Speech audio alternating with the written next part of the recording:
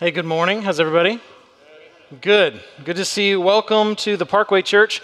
My name is Zach, one of the pastors here. Hope that you are doing well. If you've got a Bible, we're going to be in 1 John 2:18. 1 John 2:18 as we dive into kind of a strange text. By the way, if you are a visitor and this is your first time here, come back next Sunday for a normal non-Antichrist sermon.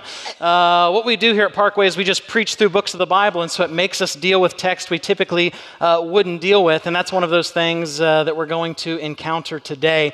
Anytime you get into any end-timesy related topic, right? So this text mentions the last hour. It mentions an antichrist and antichrist, all these kind of things.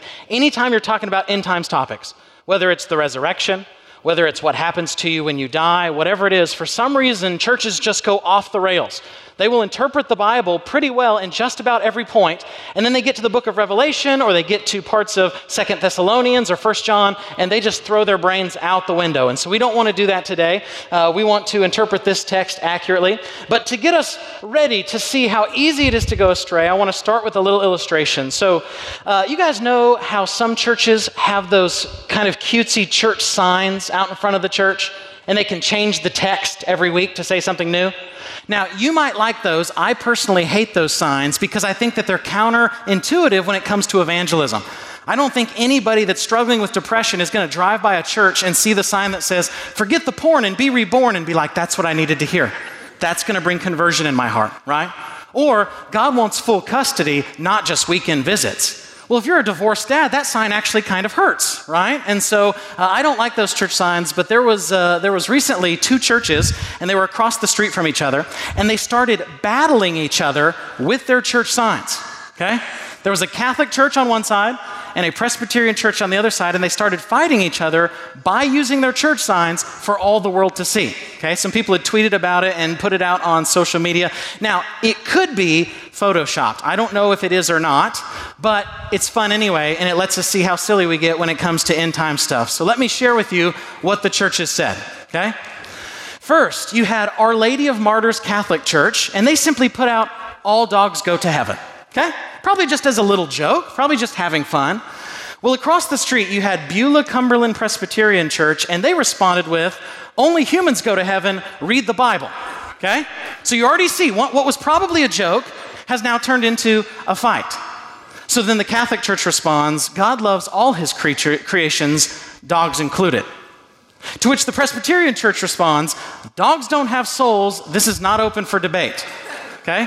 So you can see the Presbyterians here hold the right doctrine, but as Presbyterians have a tendency to do, sometimes they don't get the joke, okay? Sometimes they don't get the joke. So the Catholic Church responds, "Catholic dogs go to heaven, Presbyterian dogs can talk to their pastor," okay?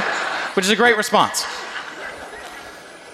The Presbyterian Church then says, "Converting to Catholicism does not magically grant your dog a soul."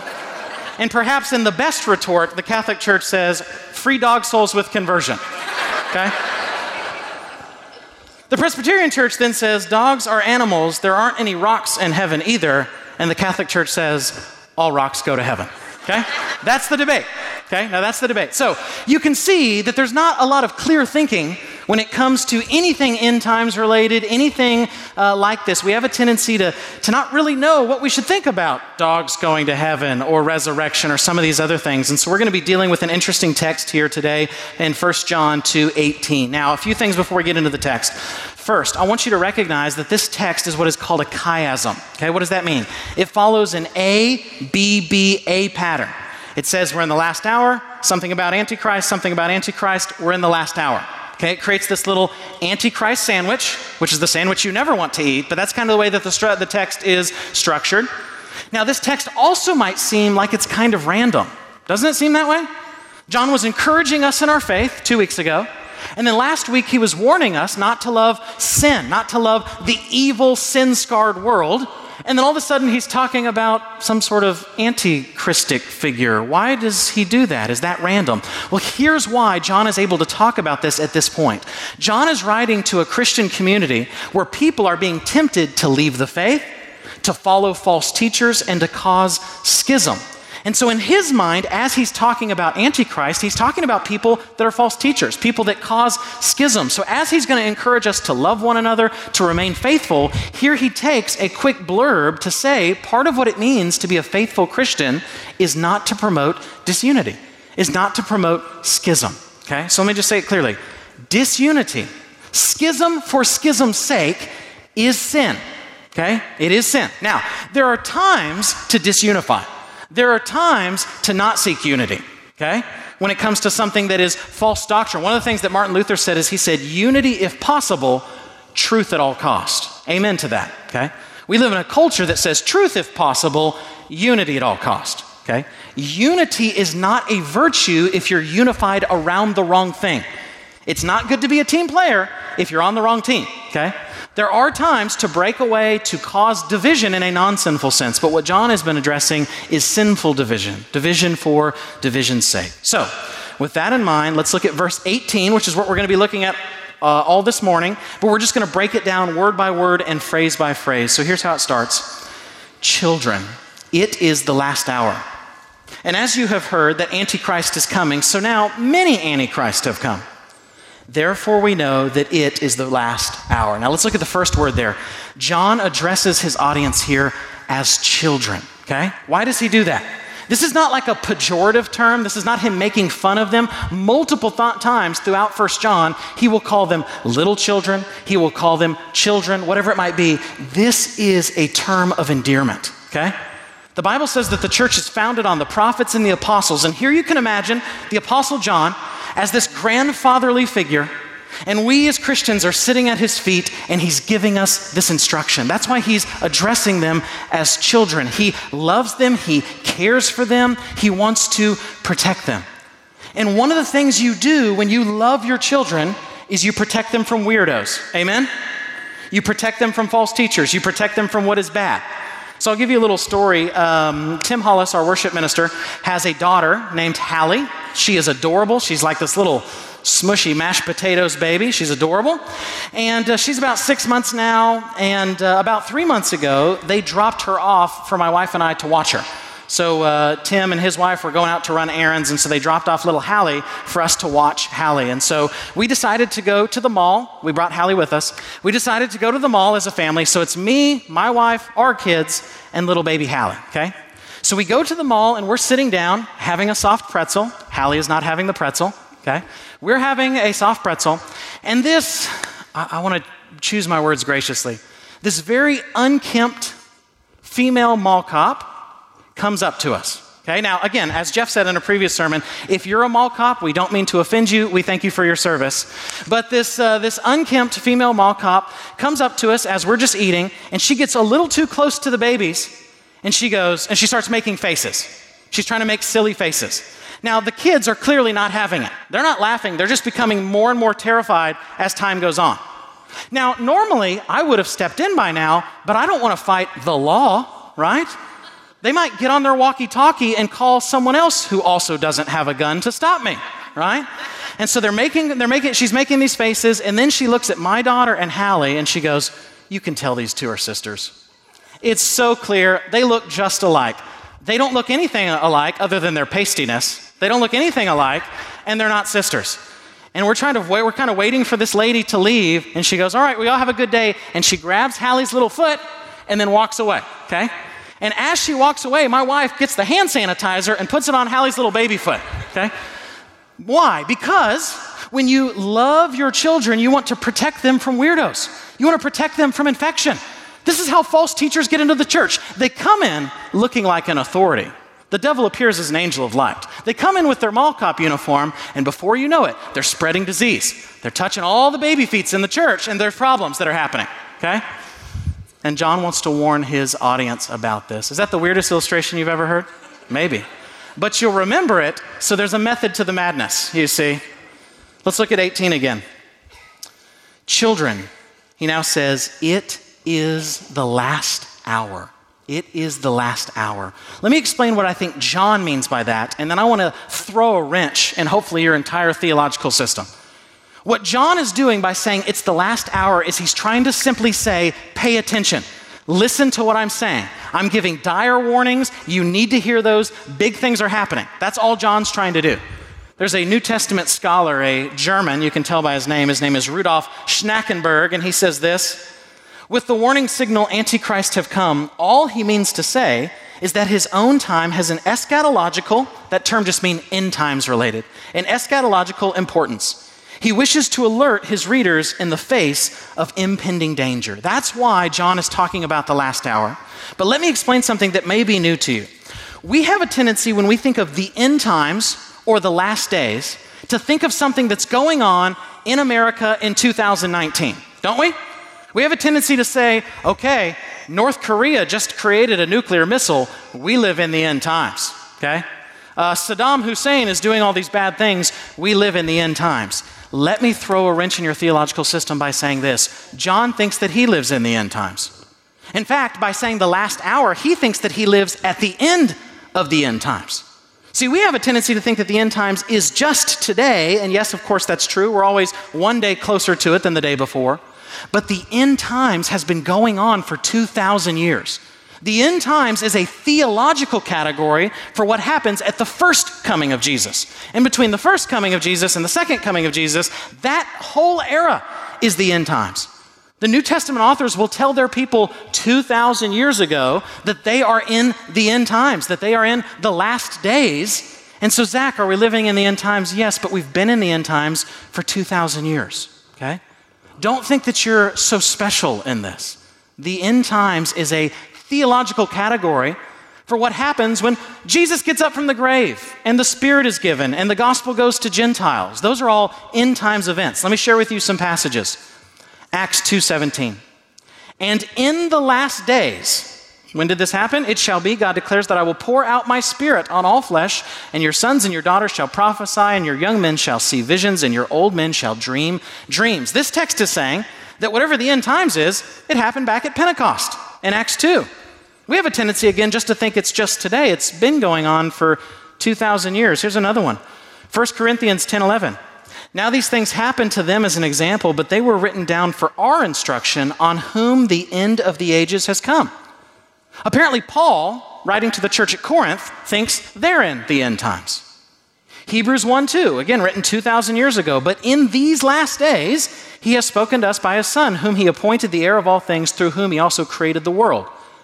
Hebrews 9:26. For then he would have to suffer repeatedly since the foundation of the world. But as it is, he has appeared once for all at the end of the ages to put away sin by the sacrifice of himself. Notice, the cross is the end times, okay? That's when the end times begins, and we are still in the end times today. And then Matthew 16:28, if you really want a verse that will make you stay awake at night. Truly I say to you, there are some standing here, again 2,000 years ago, who will not taste death until they see the Son of Man coming in his kingdom, okay? So he is saying 2,000 years ago to the audience that's watching him, some of you will not die before you see the end begin, before you see me come in my kingdom. And they do see it because the kingdom is not just something future, it's something that began 2,000 years ago. They see it at the Transfiguration. They see it when Jesus is resurrected. The kingdom is already and not yet. Also, the end times is already and not yet. So I say all of that to say, are we in the end times? Yes, of course, but we've been in the end times for 2,000 years. So please don't read your Bible in light of your newspaper. Read your Bible in light of the Old Testament, read your Bible in light of church history, but don't read it in light of your newspaper. The end times is already, but not yet. It's kind of like the construction going on Virginia Parkway right here by the church, okay? I moved here about 3 years ago, and right when I moved here, they added an extra lane. So I thought, okay, they're working on the road, and it's finished. But since that time, every single day, they're working on a different part of the road, but nothing gets done. I don't even know what they're doing out there. There's just cones on one side of the road, and then the next day there's cones on the other side of the road, but the street hasn't gotten any bigger. They've just been doing this for years and years and years. It's like a game. And not only that, but they've added like 1,000 stoplights, which defeats the purpose of adding an extra lane anyway. And so there's a tendency for me to think, it looks like things are getting worse. I will never drive down Virginia ever in a peaceful manner. The end has begun, but it is not complete. One day they'll be done working on it. Thousands of years from now, okay? They'll be done working on it, and then it will bring about the peace and prosperity promised, but it's already begun. It's already begun. Or to give another example, the staff went over to one of our deacons' homes, and he has a karaoke machine. Now, you have not lived until you've gotten to hear Jeff Ashley and Carl Brower, two of our pastors here, sing a duet to Whitney Houston's And I Will Always Love You. Okay? Especially when they get to the chorus, they kind of look each other in the eye and they're like, and they're like looking each other in the eye. Now, as soon as they started singing that, it was hilarious and it was awkward right away. And as they kept singing, it remained hilarious and awkward the whole way through. Okay? It was already, but not yet. That's how the end times is. Are we in the end times? Yes, but we've been in the end times for 2,000 years. The end times is not a fiat moment. It's a big swath of world history. You with me? Okay. 18 again. Children, it is the last hour. Now let's look at this next part. And as you have heard that Antichrist in the singular is coming. Okay, now let me break that down into two parts. First of all, it says, as they have heard. How did they hear about it? Why does John expect that his audience knows to watch out for some type of evil figure, some type of false teacher, some type of antichristic figure? Here's the reason. In the early church, when somebody becomes a convert, they just don't have them invite Jesus into their heart and that's it. They give them doctrine. They teach them a bunch of things. They go through a catechism. They go through this big process of teaching them what it means to be a Christian. And so John expects that these people have already heard about this. John expects they remember when Jesus says that there will be false Christs and false teachers, false prophets. They're aware of these kind of things. This tradition is handed down. Does everybody here know who Socrates is? Maybe you've heard of that name. I'm not like you know him personally. He's been dead a long time. But Socrates, okay?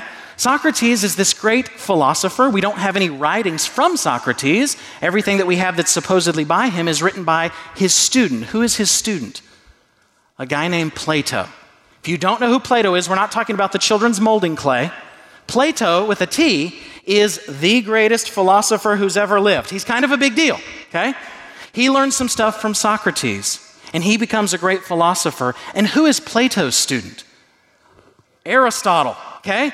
Another big name. Maybe you've heard of him. Okay? When you talk about the greatest philosophers in world history, the top four are Plato, Aristotle, Kant, and Hegel. So if you're in that group, you're a big name. Okay?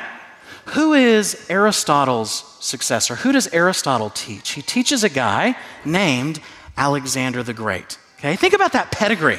Think about that lineage. Okay? Who's Alexander the Great? He conquered the known world in his early 20s. I don't know what you were doing in your early 20s. I'm in my 30s and I can't conquer the weeds in my backyard. But Alexander the Great, that's why he's not called Alexander the Pretty Good. Alexander the Great conquers the known world in his early 20s. Why? This knowledge is passed down, it's handed down. And in Christianity, what we do is we pass down what is called the once for all delivered to the saints gospel. That's the way the New Testament will say it. We don't just get somebody saved and that's it. We teach them. And John expects that his audience has already heard about this. He expects that they already know false teachers will arise, false Christ will arise. They'll sneak in their mall cop outfit, and so you should be aware, okay? Now look at the next thing he says. And as you have heard, and then he says that Antichrist is coming, and he says it in the singular, okay? What is this antichristic figure? Is there just one? Is there more than one? How should we think about this? In Jewish thinking and in Jewish apocalyptic literature, there was this idea that there would be an ultimate figure that would oppose God. That's where this idea comes up, okay? So who is the Antichrist? It kind of depends on who you ask. In the book of Daniel, the figure that opposes God and opposes God's people are worldly kingdoms. They're worldly nations like Rome and Greece and things like this. In the intertestamental period, if you were to be a Jew in the first century and you were to ask them who most opposes God's people, they would say a figure named Antiochus IV Epiphanes. He was this pagan ruler that conquered Jerusalem and he slaughtered a pig on the altar in the temple. He would fillet Jews alive. He was this really awful, terrible figure. That's who they're thinking is this man of lawlessness. The early church leader Irenaeus thought that the Antichrist would be a particular figure that would come at the end who was a Jew that came from the line of Dan based upon Genesis 49. Chrysostom thought it would be resurrected Nero who came back to life. So here's a little story you might not know. The Emperor Nero, everybody know who Nero is? He's not a good guy. He was this evil emperor. He killed a bunch of Christians. He'd tie them up in animal skins and have animals eat them in the Colosseum, etc. After he died, he committed suicide with a sword, by the way. After he died, there was this myth that was spreading around the Roman Empire. It's called the Nero Redivivus myth. It was this idea that Nero had come back to life, okay? He's kind of like Elvis. You think he's dead, but he still shows up every now and again in Vegas or in Atlantic City. That's kind of how Nero is, okay? And so Chrysostom thought that it would be a resurrected Nero that would be this Antichrist figure. Gregory the Great, who's a big thinker in church history, thought that it would be anyone who took on the name Universal Priest. Now, the reason that's really ironic is because most would say that Gregory I became the first pope, thus taking on that name, okay? During the Reformation, the Reformers thought that the Antichrist was the Pope. Who is it that sets himself up in the temple and gets glory for himself instead of Christ? Well, they would say it's the Pope. It even says that in the Westminster Confession of Faith, 25:6. There is no other head of the church but the Lord Jesus Christ, nor can the Pope of Rome, in any sense, be head thereof, but is that Antichrist, the man of sin and son of perdition, that exalts himself in the church against Christ and all that is called God. Well, the church responded and said, no, actually the Antichrist is Martin Luther. He's the guy trying to draw everyone away from Mother Church. He's the one trying to go against what's been taught for 1,500 years. He's the Antichrist. In World War II, several Christians thought the Antichrist was who? Hitler, right? So it kind of just depends on where you live. Because of those dumb left behind books, and I don't apologize for calling them dumb, they mentioned some figure, Nikolai, right? Which seems a little racist to me. It's always got to be a foreigner, right? The Antichrist is not Bob from Alabama. The Antichrist is somebody with a Soviet name from Estonia or something like that. And they just kind of pick and choose. So you can see there's not a lot of clear thinking about this topic. And so I want to explain it this way. The reason that we get confused is we take several different biblical passages and we mash them together, okay? We take what Jesus talks about in the Gospels about false Christs and false prophets, plural. We then jump to 2 Thessalonians, where Paul talks about a man of lawlessness. That's the closest you get, by the way, to an antichrist being an individual figure, is 2 Thessalonians, where he talks about this man of lawlessness, particular. We then link that up with the idea of the beast in Revelation, right, like Mark of the Beast kind of stuff. And then we mix all that together with 1 John. So let me just walk through some of these texts briefly, and then I'll explain your options on what you can think about an antichristic figure, okay? Matthew 24:24. For false Christs and false prophets will arise and perform great signs and wonders, so as to lead astray, if possible, even the elect. So the first thing is Jesus warns that false messiahs will come onto the scene. Tim had a great joke in his theological equipping. He said that David Koresh, the guy down in Waco that led the weird cult, convinced people that he was Jesus while wearing glasses, right? So false Christs and false messiahs will appear. We then mix that with 2 Thessalonians 2:3-4. Let no one deceive you in any way, for that day will not come unless the rebellion comes first and the man of lawlessness is revealed, the son of destruction, who opposes and exalts himself against every so-called God or object of worship, so that he takes his seat in the temple of God, proclaiming himself to be God. Okay? So that's where we get this idea of a singular figure. And then we mush it together with Revelation. Before we get into Revelation, I need to read something out of Daniel. Okay? If you want to know what things in Revelation stand for, look in the Old Testament and not in your newspaper. Okay? In Daniel 7, there is this prophecy of these evil pagan kingdoms that will arise. Persia, Medo-Persia, that means the Medes and the Persians, Greece, and then Rome. And listen to what it says when talking about Rome.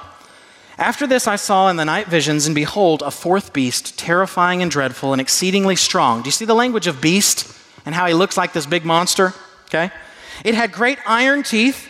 It devoured and broke in pieces and stomped what was left with its feet. It was different from all the beasts that were before it. It's the greatest one. And it had 10 horns. Notice that 10 horns, okay? So in Daniel, this beast is a governmental power, specifically Rome. That's exactly who it is in the book of Revelation as well. Look at Revelation 13:1-4. We'll put it on the screen. And I saw a beast, there it is, same kind of language again, rising out of the sea with 10 horns. We've already seen a beast with 10 horns in Daniel, that's Rome. with 10 horns and 7 heads. Why does it have 7 heads? Rome was called the city on 7 hills. Or possibly it's a reference to different Roman emperors. There were 7 Roman emperors from either Julius or Augustus Caesar to the time that John is writing Revelation. So it has 7 heads with 10 diadems on its horns and blasphemous names on its heads because it profanes God. It seeks glory for itself. And the beast that I saw was like a leopard. Its feet were like a bear's, and its mouth was like a lion's mouth. And to it the dragon, that's the devil, gave his power and his throne and great authority. One of its heads seemed to have a mortal wound, but its mortal wound had healed. Remember that little Elvis Nero story I told you? About a Roman emperor who kills himself yet might have come back to life? That's the same thing that's being referenced here in this text. And the whole earth marveled as they followed the beast, and they worshiped the dragon, for he had given his authority to the beast, and they worshiped the beast, saying, "Who is like the beast, and who can fight against it?" Okay? So we take that idea of Rome or evil governments that oppress God's people, and we mash all these things together. How should we understand that this first part of this verse talks about an antichrist that's coming, and the antichrist here is in the singular? Well, you have 3 options. 3 options. And I don't know which one is right. It depends on what day you ask me which view I hold. Okay, so flip a coin, and one of those is right. Okay? The first view is that the Bible is saying that there will be a future figure who is the devil himself. That's what some have said. That's what a lot of people in the early church thought. Okay? That this figure that's coming that so opposes God and his people is not a human, but rather something demonic. Okay, that's one view. The second view, and this is probably the most popular view, this view very well may be right, is that there is still a future evil person to come who will be like the worst of the worst, okay? That there will be this human who comes in the future who is just like a combination of like Hitler and Kid Rock and Nero and Kanye, and they're just like the worst, okay? They're just the worst. They're like those people that are always playing their phone loud in public places. They're the kind of people that make you late to the party because they've got to stop and get their ear medicine. They're just the worst, okay? It's like new and improved Antichrist, that he's coming in the future, okay? That might be the case. The problem with that reading is twofold. One, it says that this guy takes his seat in the temple and declares worship, and there is no temple. And the temple's not going to be rebuilt. If you think it is, you have not studied history very well, okay? 55% or more of Jews living in Israel are atheist or agnostic. If you try to rebuild the temple, they will instantly be nuked by all their Muslim neighbors, okay, as you tear down the Dome of the Rock. And so that's a problem. The bigger problem with that interpretation is this. When the Bible's talking about this Antichrist, this man of lawlessness, his persecution of Christians is global. It's something that all Christians are going to experience. You're going to know who this guy is, and it's going to be obvious. If that's the case, then it means Christ can't come back today, because that figure is not in power. And he can't come back tomorrow, and he can't come back the day after that. And we know Christ won't come back until we see this figure. So in the meantime, we can just chill and get rid of all these commands the Bible tells us to have of being ready. That's a big problem with this view. The third view is that this doesn't literally have to be a singular figure. They're talking about it in the singular, but really the point they're trying to get across is that God's people will continue to be persecuted by evil governments and evil people, okay? The problem with that interpretation is these texts seem to say there's a singular figure. And so there is no good, clear solution. But here's the good news. You don't have to worry about who Antichrist is if you stay away from all false teachers. Amen? The Bible is less concerned with you knowing exactly this guy and knowing his name. It's more concerned about you saying, if somebody is opposing Christ, if somebody is opposing false doctrine, that person is evil. I should not do what they do. I should not believe what they believe. I should remain faithful. That's what this text is more concerned about. Behind evil men and behind evil governments, America included, stands demonic powers. God's kingdom is not of this world, okay? God's kingdom is not of this world. Verse 18 again, just in case you were wondering if we're going to a different verse, we're not. We're still in verse 18. Children, it is the last hour, and as you have heard that Antichrist is coming. Now look how discouraging this is. So now many Antichrists have come. What? There's more than one? I'm an anxious person. You just told me to watch out for Antichrist, and now there are many? Not only does it say Antichrist now in the plural, it uses the modifier many. And this is many from John's day. Think about how many have come since then. I thought every time there's an ant in my house, I think, I bet there's just not an A-U-N-T, right, but a bug, A-N-T. Every time there's an ant in my house, I think, maybe this is just the only one. That's good, I kind of wish to myself. And then I look around and I see all kinds of ants, a whole big stream of ants, okay? Or a termite. You find one termite, you're like, I bet that's just a scout termite. I bet he's just looking around. He's on vacation. Nope, your walls are eaten up with termites. That's how this text says Antichrist stuff works. You see one and you're like, phew, I didn't fall into that trap. And you turn around and there's like 1,000, okay? That Antichrists are coming. Here's what you need to understand. We have a tendency to think, one, that there's only one Antichrist figure, okay? That may be the case, but then we ignore that the Bible says that there are many Antichrists. We also have a tendency to think when we use these kind of end times language and we're talking about Antichrist stuff, we think of these as like popular, charismatic, obvious figures. And here's what's so amazing. Listen, to John, an Antichrist is somebody who's average. It's somebody who's normal. It's somebody who opposes Christ or teaches false doctrine. That's an Antichrist, okay? You have Antichrist at your work. You have Antichrist living on your street. You might even have Antichrist in your home, hidden in the walls. No, I mean with your family, right? Not just lost people. That's not an Antichrist, but somebody that actively opposes Christ or true doctrine. St. Augustine has a convicting quote where he says, each person ought to question his own conscience, whether he be an Antichrist, okay? So what it's saying is that there's not just one figure, but there are many figures who oppose God, many figures who oppose the teaching of Christ.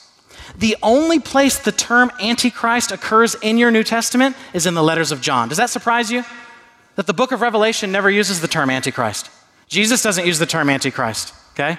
The term only occurs in John's letters. And so this is one occurrence. There are 3 other verses that mention this. Let me read those to you so you see what an Antichrist is to John. 1 John 2:22. Who is the liar but he who denies that Jesus is the Christ? Notice what they're saying, that Jesus is not the Christ. This is the Antichrist, he who denies the Father and the Son. That's a package deal, by the way. When you believe in one member of the Trinity, you must believe in all because God is a Trinity. 1 John 4:2-3. By this you know the Spirit of God. Every spirit that confesses that Jesus Christ has come in the flesh is from God, and every spirit that does not confess Jesus is not from God. This is the spirit of the Antichrist, which you heard was coming and now is already in the world. Okay? And now is in the world already. There he uses the term singularly and says that he's already in the world. Do something with that. 2 John 7. For many deceivers have gone out into the world, those who do not confess the coming of Jesus Christ in the flesh. Such a one is the deceiver and the Antichrist. Okay? So here's what you need to see from these texts. An Antichrist is anyone who opposes Christ or teaches majorly false doctrine about him. Anyone who opposes Christ or teaches majorly false doctrine about him. That's what John is warning us against. That's what John is, as his children, if you will, in the faith, that's what he is warning us against. So here's what I want to do. I want to read you a list of some false teaching and some false teachers to watch out for. Some antichrists. Now, I'm not going to mention all of them. There's a bunch of false teaching. I'm also not going to mention all the ones that might be Christians, but they're kind of on the fringe. I'm going to mention ones that are legit false teachers, legit false teachings that are antichrists. And I'm doing this not to be mean, but to do what John is doing, to say, watch out, okay? Now, of these people I'm about to mention, I want you to be their friends. I want you to be around them. I want you to share Christ with them. But I do not want you to believe what they believe, and I do not want you to do what they do. But let me just give you a random list of a few. Let's start with some ancient ones. Anyone who denies that Jesus is God himself and has eternally existed, that person is an antichrist. The big heretic with that name in the early church is a guy named Arius. By the way, for Halloween, someone should go as Arius. Nothing's more terrifying than eternal condemnation, right? Anyone who denies that Jesus became fully human. So you think Jesus is just like Clark Kent. He didn't really become human. He just kind of looks like us with his glasses on, right? That's a heresy. Jesus, if he's going to redeem man, must become man. He's not just God driving a body. He has a human soul. He has a human emotions. He has human mind. He's truly human while remaining God. Anyone who thinks that there's more than one Jesus, anyone that thinks that Jesus is more than one person, like some sort of weird double Christ, okay? That person is an antichrist. There was an early church heretic named Nestorius that held that. anyone who tries to mix Jesus' divine nature and his human nature. Jesus is one person with two natures. He's God and he's man. But those two natures are not mixed. It's not like his humanity becomes God or his God becomes humanity. The person who remains God takes on humanity. So let me explain it this way. If you have yellow paint and blue paint and you mix them, you get green paint, which is neither yellow nor blue. That's not how Jesus is, okay? His two natures remain unmixed. There was an early heretic named Eutyches that was condemned for trying to mix those two together, okay? But let me give you some modern ones. Mary Baker Eddy and what is called Christian Science, okay? That's not Christians who like science. You should like science. That's a cult, okay? Mormonism, right? The Church of Jesus Christ of Latter-day Saints is anti-Christic. They literally believe that the Father was a human from another planet who became God by being a good Mormon, and then he had a bunch of spirit wives that he had sex with to produce Jesus and his brother, the devil, and you can one day become a God if you do things like don't drink coffee, okay? That's their belief. When they show up to your door with their little ties, try not to laugh. Try not to laugh. That is farther away from the Bible than anything I can imagine. That is an antichrist, okay? Scientology, L. Ron Hubbard, what I like to call Tom Cruiseism, okay? Tom Cruiseism. That would be an antichrist. Jehovah's Witnesses, who think that Jesus is just a creature, that he's just like a powerful angel, but not the very eternal God. Unitarianism, a lot of times it's called Unitarian Universalism. This is a group that not only denies the Trinity, that's why they're called Unitarian instead of Trinitarian, but they also believe that everybody's saved. I don't know what they do in their church services. I think they just get together and pat themselves on the back, okay? That is evil. Buddhism, Hare Krishna, Baha'ism, Hinduism, Islam. Muhammad is an antichrist. He opposes Christ. He teaches major false doctrine about him. Jesus in Islam is a guy named Isa that is not the Son of God. He's just a prophet. Anyone who promotes sexual immorality, including the LGBTQ movement. Now let me say something about that. We are to love the sinner and hate the sin. I want you hanging out with people that are sexually deviant. 1 Corinthians 5 would tell you to do that, not to withdraw from the world, okay? But do not believe what they believe. Do not do what they do. Love them into the gospel. Postmodernism, anyone who denies absolute truth or our ability to know it has a spirit, if you want to say it that way, of the Antichrist. Pantheism or panentheism. Pantheism is the belief that everything is God, okay? Panentheism is that the universe is part of God. Those are both heresies. God is completely separate from his creation, okay? God is completely separate from his creation. The creation is not part of God. The prosperity gospel. Most of the guys on the TBN channel are antichrist. They will tell you not to focus on Christ, not to focus on that you're a sinner, not to focus on that God uses suffering to grow you. They will tell you that if you become a Christian, you get to live your best life now. Jesus says it's hard for a rich man to enter the kingdom, and if you're living your best life now, you're going to hell. Your best life is to come at the resurrection, okay? Atheism and agnosticism would be antichristic, obviously, because they deny who Christ is. The New Age movement is evil. Witchcraft and Wicca, which is growing by leaps and bounds, okay? A lot of witches. I don't mean ride around on a broom witches. I mean witchcraft, spells, tarot cards, these kind of things. Witchcraft and Wicca. Now listen to this last one.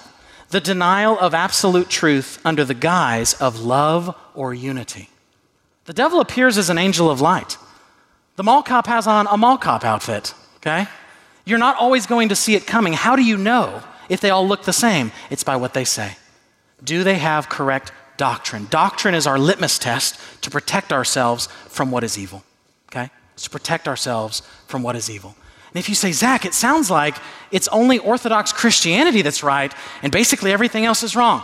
That's exactly what I'm saying, okay? Christianity has always declared that to be the case. If Jesus is who he says he is, everything else has to be wrong, no matter how many of them there are. I hear people all the time say, well, Zach, there's so many other religions. How do you know yours is right? And I say to them, if you were a math teacher, and the question was 2 + 2 = 4, and one student wrote 4, one wrote 5, one wrote 6, one wrote 7, one wrote 8, and you got a bunch of different answers, does that in any way take away the truth of 2 + 2 = 4? It does not, okay? Anytime there's a right answer, they can be a numberless number of wrong answers, okay? So watch out. I haven't even named all of them. We could put more in this list, but I just want to give you a sampling. Regular lost people are not an antichrist, although they are opposed to God biblically. When John is warning against an antichrist, look at the kind of things he says. He says it's those that oppose Jesus. They say he's not the Messiah. They say he hasn't come in the flesh. They deny his humanity. They deny his deity, whatever it might be, okay? Watch out for those people. Lastly, verse 18. Still. By lastly, I mean that's where we started too. Children, it is the last hour. And as you have heard that Antichrist is coming, so now many Antichrists have come. Look at this. Therefore, we know that it is the last hour. He reiterates it again as a warning and as an encouragement. Why does he do that? Let me give you a little illustration. I meant to do this when we were teaching on Revelation in our eschatology class, but I forgot, so I want to do it now because I think it links in here with 1 John. Let me explain why the Bible tells us about end time stuff. Why does it tell us about eschatology? Why does it give us the book of Revelation? I think what we do is we come to the book of Revelation and we think, here's a weird sci-fi book. There's like a woman who's pregnant and a dragon, and I have no idea what to do with this. Let me tell you why we're given the book of Revelation. Imagine for a second that you are a soldier. You're an Allied soldier in World War II, and you get captured by the Nazis. Okay, you with me? You're a POW. The Nazis have captured you. And while you're there, they ask you to give up secrets. Give up secrets on who the Allies are. Give up secrets on where your spies are. Give up secrets on where you're going to attack next. And every day they torture you. Every day you see your fellow soldiers who are captured get tortured as well. And every day the Nazi guards come by and they tell you this: you're losing the war. You're going to lose. We, as the Nazis, have taken another city in Europe. You're going to lose the war. You're not even going to get out of this cell. You're going to die here. And if you do get out of here, you better get used to speaking German. That's what they tell you every day. So as time goes on and as you're being tortured and as they're telling you you're losing the war, the Nazis are going to win, your tendency will be to lose hope. But then one day, a fellow prisoner slides a letter under the door that he's intercepted from the Allies, and it actually tells you that the Allies are winning the war. We've landed at D-Day. We're pushing back the Nazis. They're on the run. Don't give up the secrets because we are coming to liberate you. Now all of a sudden there's still the torture. Now all of a sudden there's still the tendency for despair. But you can hang on because you have a letter from the outside that tells you, though it looks like you're losing, you're actually winning. Do you understand what I'm saying? That's why the book of Revelation was written. So that as we are being persecuted, as we are tempted to deny Christ, to give up the secrets, as we are discouraged, as it looks like the world around us is winning, we have a letter that says, not only are the Allies winning, they're going to win in an overwhelming way, and you're going to be free. Hang in there. That's why Revelation is written, and that's why places like 1 John give us these passages. They give us hope, and they warn us not to fall away. It's both a warning and a hope that go together like that Nazi example. So, how do we avoid false teachers? It's not by staying away from lost people. We're supposed to be around lost people, okay? We are to love the sinner and hate the sin. So what do? Here's what you do. You have to know true doctrine. You have to know the scriptures, okay? So let me say it this way. I'm not that pastor that gives a ton of rules. I'm not like, read your Bible and say your prayers and brush your teeth and sit up straight. I'm not that guy. I'm the guy that tells you if you never read your Bible again, God's love for you will not change 1 ounce. But if you don't ever read your Bible again, your spiritual life's going to be pretty anemic. So the way you guard against false teachers is by knowing the Bible. It's by reading the Bible. So, wait for it. It's really complex. Read the Bible. Read the Bible. Okay, Zach, I don't know how to read the Bible. I don't know where to start. Let me give you something really basic and easy for you, okay? Start in the New Testament. If you don't start with the New Testament, the Old Testament won't make sense. We are supposed to read the Bible Christologically, meaning with our Jesus glasses on. So start in the New Testament and just start 1 chapter a day. Zach, you want me to read a whole chapter? A chapter in the Bible is like 3 paragraphs, okay? Zach, what will that take, like 5 minutes? Yes, probably about 5 minutes, okay? Start in the New Testament and just work your way through it slowly. I promise you have 5 to 10 minutes during a meal. You have 5 to 10 minutes. Zach, I work a lot. Okay, when you're in the car, you can audiobook it for free, okay? If you don't have a Bible, it's online for free. read the New Testament first, and then once you've done that, read a chapter of the Old and a chapter of the New every day. Start in Genesis 1 and Matthew 1. Next day, Genesis 2, Matthew 2, and just slowly work your way through the Bible. You can do other Bible reading plans if you want. You can just Google Bible reading plans. There are a lot of great ones out there.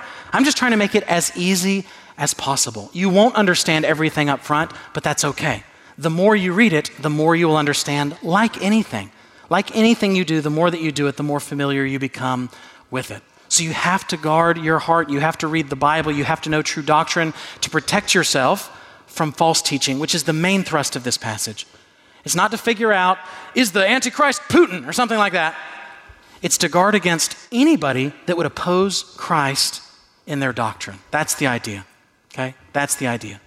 So I can think of no greater way to end this sermon than by reading part of the Nicene Creed. Now let me give a clarifier here.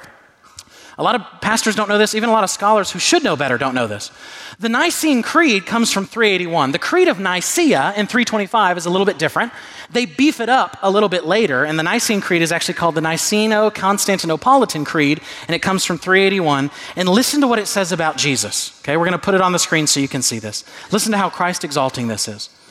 It says, "We believe in one Lord Jesus Christ, the Son of God, the only begotten, begotten of the Father before all ages, light of light, true God of true God, begotten, not made." When the Bible says begotten, that doesn't mean like Jesus didn't exist and then he did, and God just did that before creation. Jesus has always existed. He's always been the Son. That's what the idea of begotten means. Not made. He's not a creature. Of one essence with the Father, by whom all things were made, who for us men and our salvation came down from heaven and was incarnate. He's truly man. Of the Holy Spirit and the Virgin Mary, and became man. And he was crucified for us under Pontius Pilate and suffered and was buried.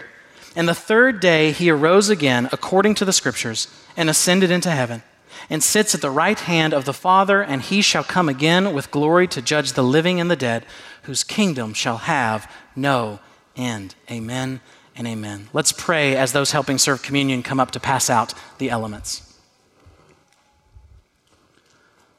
Almighty God, we thank you for those of us that know you, that you've sent Christ so that we might be redeemed. We thank you that you have saved us, that you've given us correct doctrine, that when somebody becomes a Christian, the Spirit dwells within us, and so we have someone to protect us from falling away, someone to protect us from false teaching. I pray that if there's somebody here who's not a Christian, I pray that if there's somebody here who does not believe what this text says, I pray that you would give them mercy. They cannot do it themselves. They can't save themselves. You must give them the desire to be saved. You must give them the faith, and you must save them. They can't do it. So would you give grace to them right now, whether they want it or not? Would you just wreck their hearts and wreck their lives, whether they want it or not? Make them submit to Christ. That's how we all do it. We cannot do it on our own. Would you help us? We thank you for this text. We pray that you would help us love lost people. I pray that we would have more Muslim friends. I pray that we would have more friends who identify as being homosexual. I pray that we would have more friends who are Hindu or non-believing Jewish or whatever it might be. But at the same time, that you would help us teach them true doctrine. That we wouldn't compromise on our faith, that we wouldn't compromise on what the Scriptures say, but we would remain faithful. We can't do it. If we can jump out of your hand, then we will. But thank you, you keep us from jumping out of your hand. We love you and thank you. In Christ's name, amen.